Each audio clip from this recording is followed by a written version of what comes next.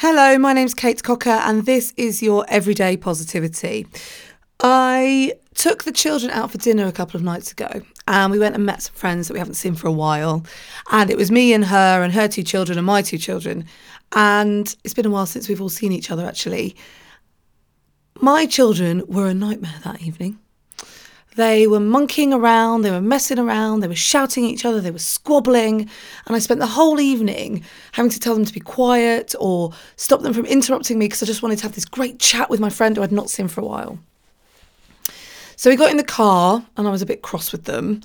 And I realised that actually it was probably my fault because I didn't have the conversation with them beforehand that went, I'd really like it if you would just sit quietly at this dinner because it's really good to see my friend and I don't want to be interrupted. I did not set my intent or communicate my intent to them. So they were just being kids. They were just doing what kids do. And I wasn't able to then be honest and open and deal with it in public.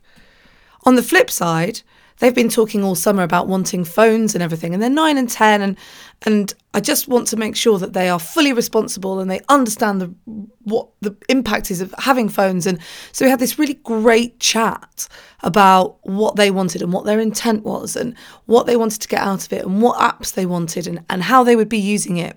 And so when it came to an incident a couple of weeks ago where one of their friends had been in trouble over what they were doing on their phones, I was able to have a proper conversation because we'd set the intent. So today, if you've got a moment where you need to communicate your intentions to someone, take it, because starting something well means you can finish it brilliantly. I'm back tomorrow. Have a great day.